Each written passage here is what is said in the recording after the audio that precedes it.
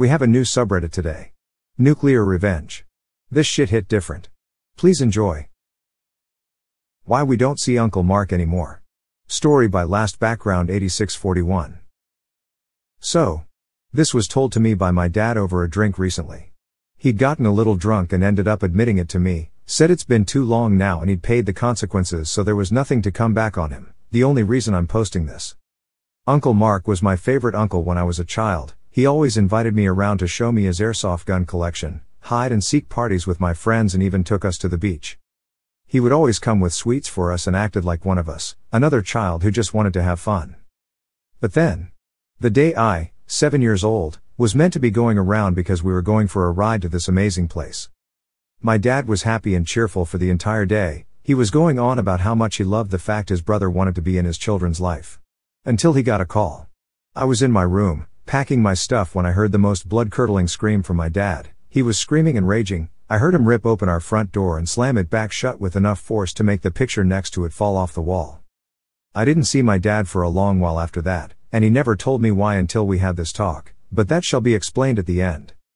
Mom had a lot of money saved up from a minor lotto win, so we were okay. She always smiled and said Daddy is just away for a little while because he was looking after me and my siblings whenever I asked where he was. Uncle Mark didn't come around either during this time, but we did see him in town a couple of times. Funnily enough, he ran away the moment my mom saw me waving at him. 9 months later, Dad came home and I excitedly ran and hugged him. He hugged me right on the back with a good squeeze. We had a party to celebrate his coming home. We had party food and cake and all the usual stuff. I was just happy my dad was home though. A week or so later, Dad sat me down with the other children and explained that Uncle Mark wouldn't be coming around anymore. When asked why, he just said Uncle Mark was a bad person and that if he ever tried to talk to us, we were to ignore him and come find one of them. We all agreed because my dad always knew best after all. One day, a year or so later, 9 at this point, I'm coming out of school to wait for my parents to pick me up. My other siblings were either at secondary school or too young for school, so it was just me. I see Uncle Mark stood there with a big grin. I get nervous when he comes up to me, saying he's here to take me for a ride. I tell him I'm not supposed to talk to him, that he's a bad person like my dad said. Uncle Mark got this scary look on his face for a second, then told me it was all good and his parents had changed their mind and made to take my hand. That's when I saw my dad just appear. My dad punched Uncle Mark right in the face and little old me saw blood fly as Uncle Mark went sprawling. I didn't see much after that except Uncle Mark running away with my dad chasing him. He came back after a little while, sighed, and took me in a hug. He told my mom to take me home and that he'd see us later. I don't know why, but I knew there, and then it would be a long time before I ever saw my dad again. And I was right. 5 years. 5 years after my dad was gone, my mom eventually admitted to us that he was in prison for protecting us, and we all guessed he'd done something to Uncle Mark. And he had. Turns out Uncle Mark liked kids. He liked them a lot. And that day I was meant to go to his house. My aunt, Uncle Mark's wife, had called my dad and told him she'd found some pictures under her and Mark's bed of children, and she was scared of what to do because Mark was a big man and it was later revealed he abused her, so she was scared to call the police on him. And my dad had gone into a rage and stormed over to his house. He'd smashed in the door to find Uncle Mark screaming at my aunt as she waved the pictures around in hysterics. My dad had beaten Uncle Mark within an inch of his life, Uncle Mark screaming he'd make him pay as the police had arrested my dad. Messed up thing was, by the time my dad had explained why he had done it, Mark managed to get the pictures, burned them, and scared his wife into saying nothing, so there was no evidence. My dad was sent down for assault but made sure my other uncles and older cousins were around to protect us in case Mark came back.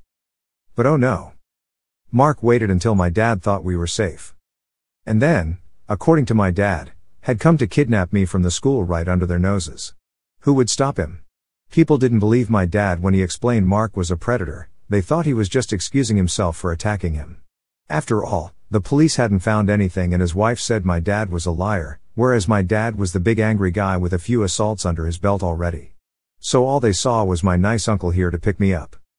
He had gotten away from my dad at school. My dad had tripped and it gave him the chance to run.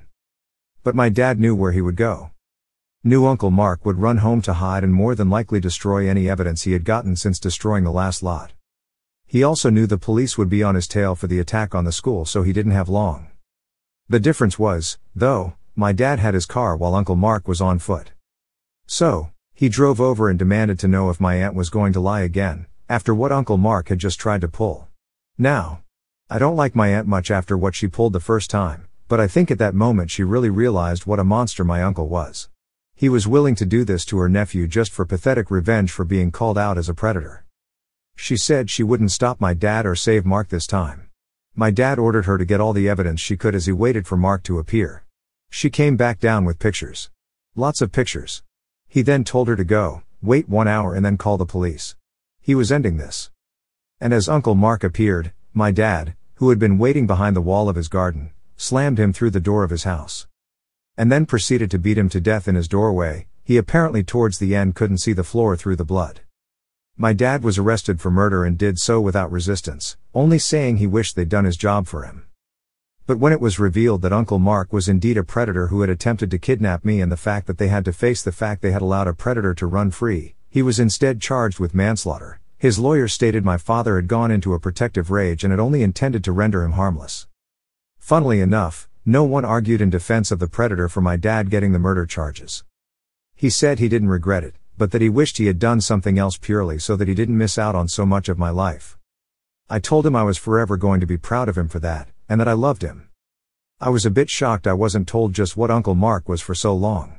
But my dad asked if it would have made it any better to be told as a child what he really was, or now as a man who can handle the truth. And he was right. I as a child would not have been able to mentally handle it. I'm barely able to handle it now.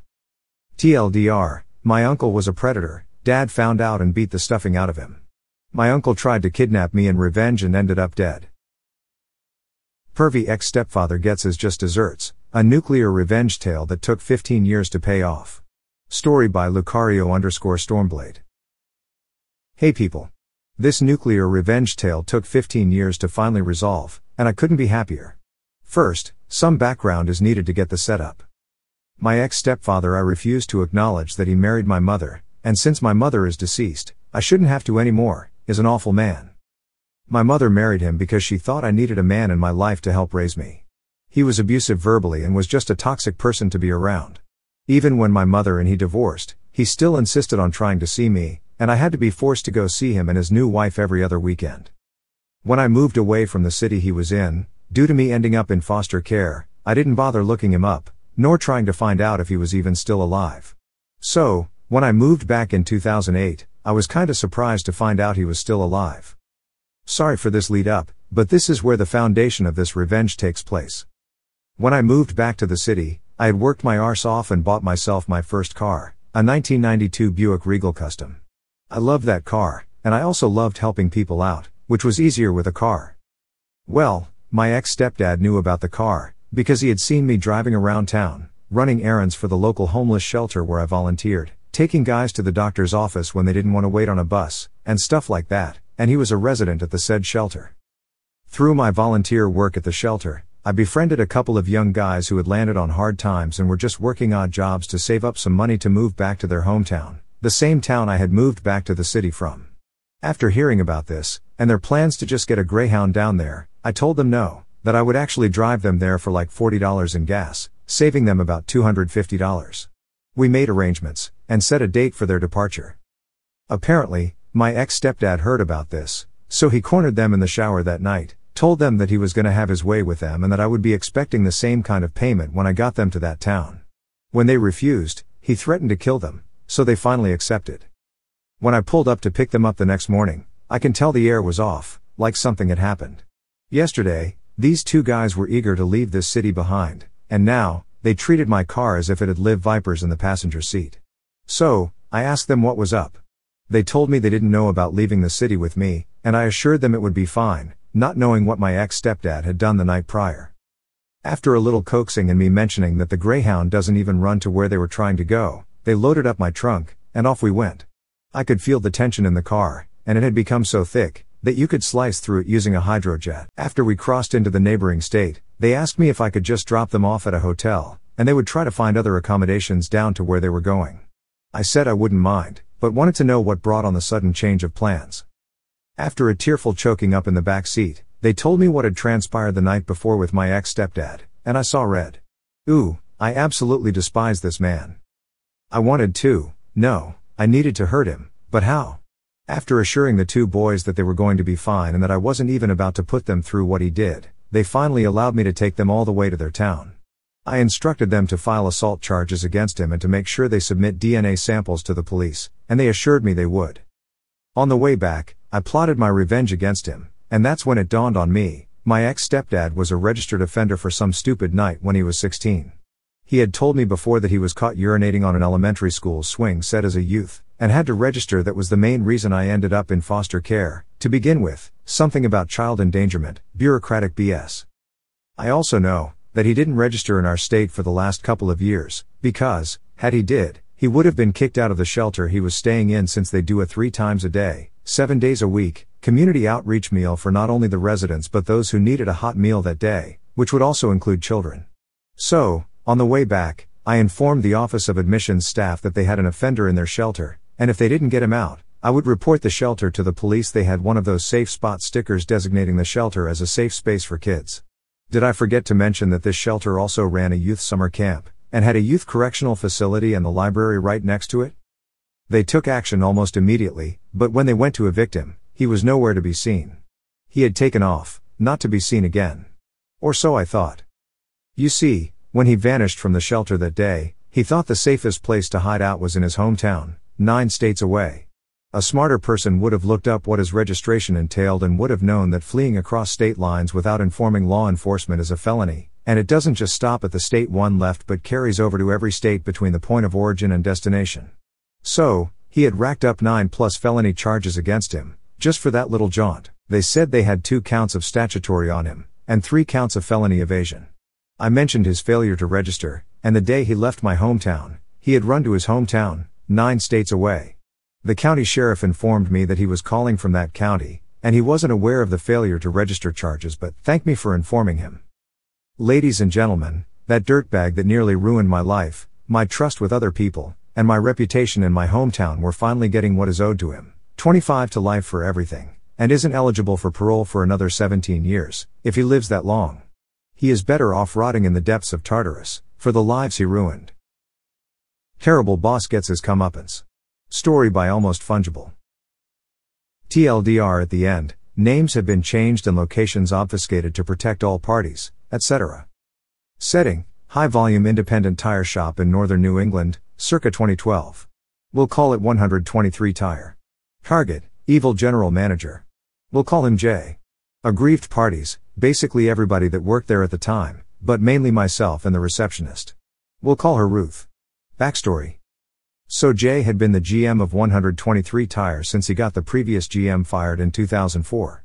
He was / is a complete narcissist who believed he could do no wrong, and if you didn't agree with him, God helps you. Over the years, Jay had done a number of illegal things. For example, he was always very physical with his employees. One time, he was wrestling with another salesman. This was commonplace and unavoidable if you valued your job, and the salesman, we'll call him Paul, took a bad fall and broke his knee. In order to avoid the ire of the owner, we'll call him Lou, Jay immediately clocked Paul out and told him to go to the hospital. He also told Paul to use his own insurance, and that the company would pay the deductible in order to avoid a messy workers' comp claim. Paul did as he was told and kept his job, but his knee was never the same and he ended up addicted to opioids thanks to Jay's actions. Jay also had an affinity for the ladies. Now I must mention here that Jay is an ultra-conservative Christian father of 11 children, who believe that a woman's place is uneducated, barefoot, pregnant, and in the kitchen. That being said, several female receptionists came and went over the years with only Ruth sticking around because she needed the money and begrudgingly accepted the regular sexual harassment. When he wasn't behaving inappropriately with every lady that walked in the door, he was behaving inappropriately with every other employee. Want to leave early on a slow day? Wrestle the biggest guy in the shop for it. Jay was big on wrestling. I suspected Jay may also have been wrestling with his daughters, but couldn't prove it. The guy was a real creep. The big guy isn't in that day? Buy him a pizza. Trying to have lunch? Expect Jay to throw food at you. Want to schedule a vacation? Tough. He'll let you know the week before if you can take it. He was a complete child, and I put up with him for 6 long years because I couldn't let him win. The setting. It was the summer of 2012, and Ruth and I had had enough. Jay was completely out of control, as usual, now telling me, a Latino, that if Obama won re-election, he would make my work life hell come November. Ruth was going through a divorce, and he was trying to move in on her, For the record, Ruth hated Jay's guts. It was time to hit him where it hurt. Ruth was ready to drop a lawsuit for sexual harassment on Jay and 123 Tire, and I was ready to drop one for constructive discharge. Now suing an employer doesn't exactly look good on one's CV, but we were both at wit's end. The revenge. Ruth and I decided, one evening, that Jay's ultra-conservative values must be shared by his wife and family. As he was always working, his wife must be the one who goes to the mailbox every day. I created a throwaway email and got him a Bill Me Later subscription to Hustler magazine. And Playboy. And Penthouse. Fast forward a couple of weeks, and he comes in looking like death warmed over. Turns out, Mrs. J didn't appreciate his new taste in reading material, and he's now living in a motel in the next town over. Now he's not saying that his wife kicked him out, he's far too much of a narcissist for that, but I could put two and two together. He's decided that he's done with his wife and 11 children and that he is going to start a new life with Ruth. After all, her divorce is going to be finalized at the end of the week. It was at this point that Lou's sister, co-owner of 123 Tire and not a big fan of Jay, we'll call her Liz, overheard him talking to Ruth in a less than business appropriate manner. Liz later took Ruth aside and got the straight poop on what had been happening for the last several years, and that was that. The next morning, Lou called Jay to his office and was far kinder than I would have been. Jay was to lose his title of GM and go to work in another 123 Tire location an hour away until the end of the year. Beginning in 2013, Jay would need to find other employment. Jay was also not to contact the location that he had overseen and worked in for years. Also, the location that Jay was relocated to added an hour to his already hour-long commute. I suspect that Lou also encouraged Jay to reconcile with his wife, which Jay did. Epilogue. Jay ended his employment with 123 Tire in January 2013, and never suspected any involvement from me. In fact, to this day, he stays in occasional contact with me. He went on to work for another tire store, this one a corporate chain, as a store manager. Put his house on the market, bought a new one closer to his new employer, and everything. A year later he was fired after bringing a 7-figure lawsuit against them. They settled out of court, and he moved back to the house he was in before, as it hadn't sold. Jay's next job was 5 minutes from his home, and his new boss was the guy that Jay had gotten fired back in 2004. That one lasted a couple of years until Jay gave up on finding employment in the area and moved himself and the whole family to the Midwest sometime around 2016. Now in the Midwest, Jay has been unable to keep a job in the car business for more than a year, and as soon as each of his kids turns 18, they seem to move right back to the area they grew up in. His New England home sold in 2019 for less than he bought it for. Ruth still works for 123 Tire and is very happy there now, the icing on the cake. In early 2021, I finally left my job at 123 Tire, sold my house, and became a full-time RVer. I've seen 47 U.S. states, including the Midwestern state and town that Jay now resides in. I looked him up when I got there, and he came to see me after he got out of work in my new RV. He said, "Boy, you must really think something of me to look me up and want to see me all the way out here." If he only knew half of it. TLDR, got my tyrant ultra-conservative boss fired by sending him dirty magazines at his expense. Thank you for tuning in to listen to these stories, and I hope to see you on the next one. Till then, have an amazing day.